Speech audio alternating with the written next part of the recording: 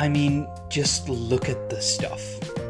I won't claim to be anywhere close to the target demographic for the Apple Watch Ultra. I mean, look at the press release material for this thing.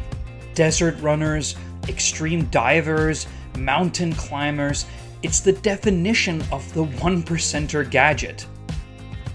But why can't it serve some of its intended purpose, say on a hike to the famous Preacher's Chair in Norway, while also just being a better Apple Watch for a smartwatch connoisseur like myself?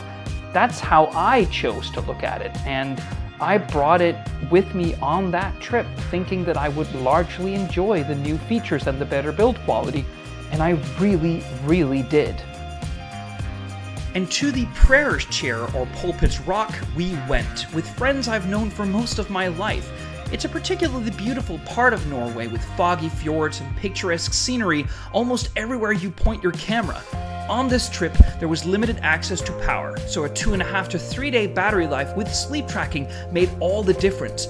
And because of the titanium casing, extra watertight construction, and 2000 nits bright screen, I could trust it as a nightlight, a training and hiking companion, as well as a way to glance at important notifications without access to my phone, which was always in my bag.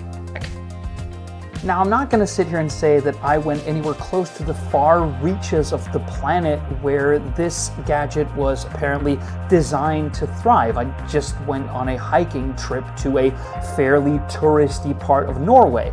But while I was away, I just think it makes a really strong case for itself. The battery life, the brighter screen, it's just a better Apple Watch. And to me, it's more than enough that I have those things and just the notion that I can just trust it more when I'm out and about in whatever region of the world my life takes me.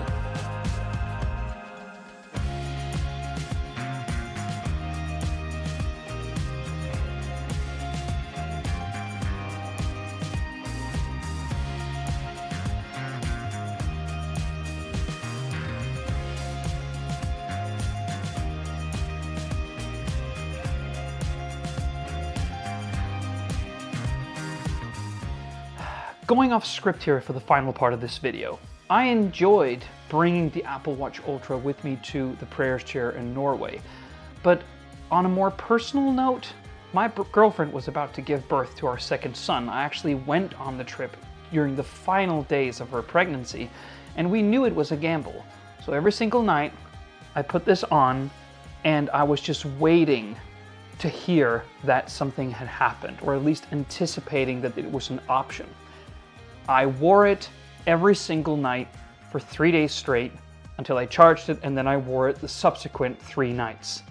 It helped me with that, and it was reliable, and I'm kind of thankful for that. So I think that's perhaps the best recommendation that I can give a potential Apple Watch Ultra buyer. It's reliable.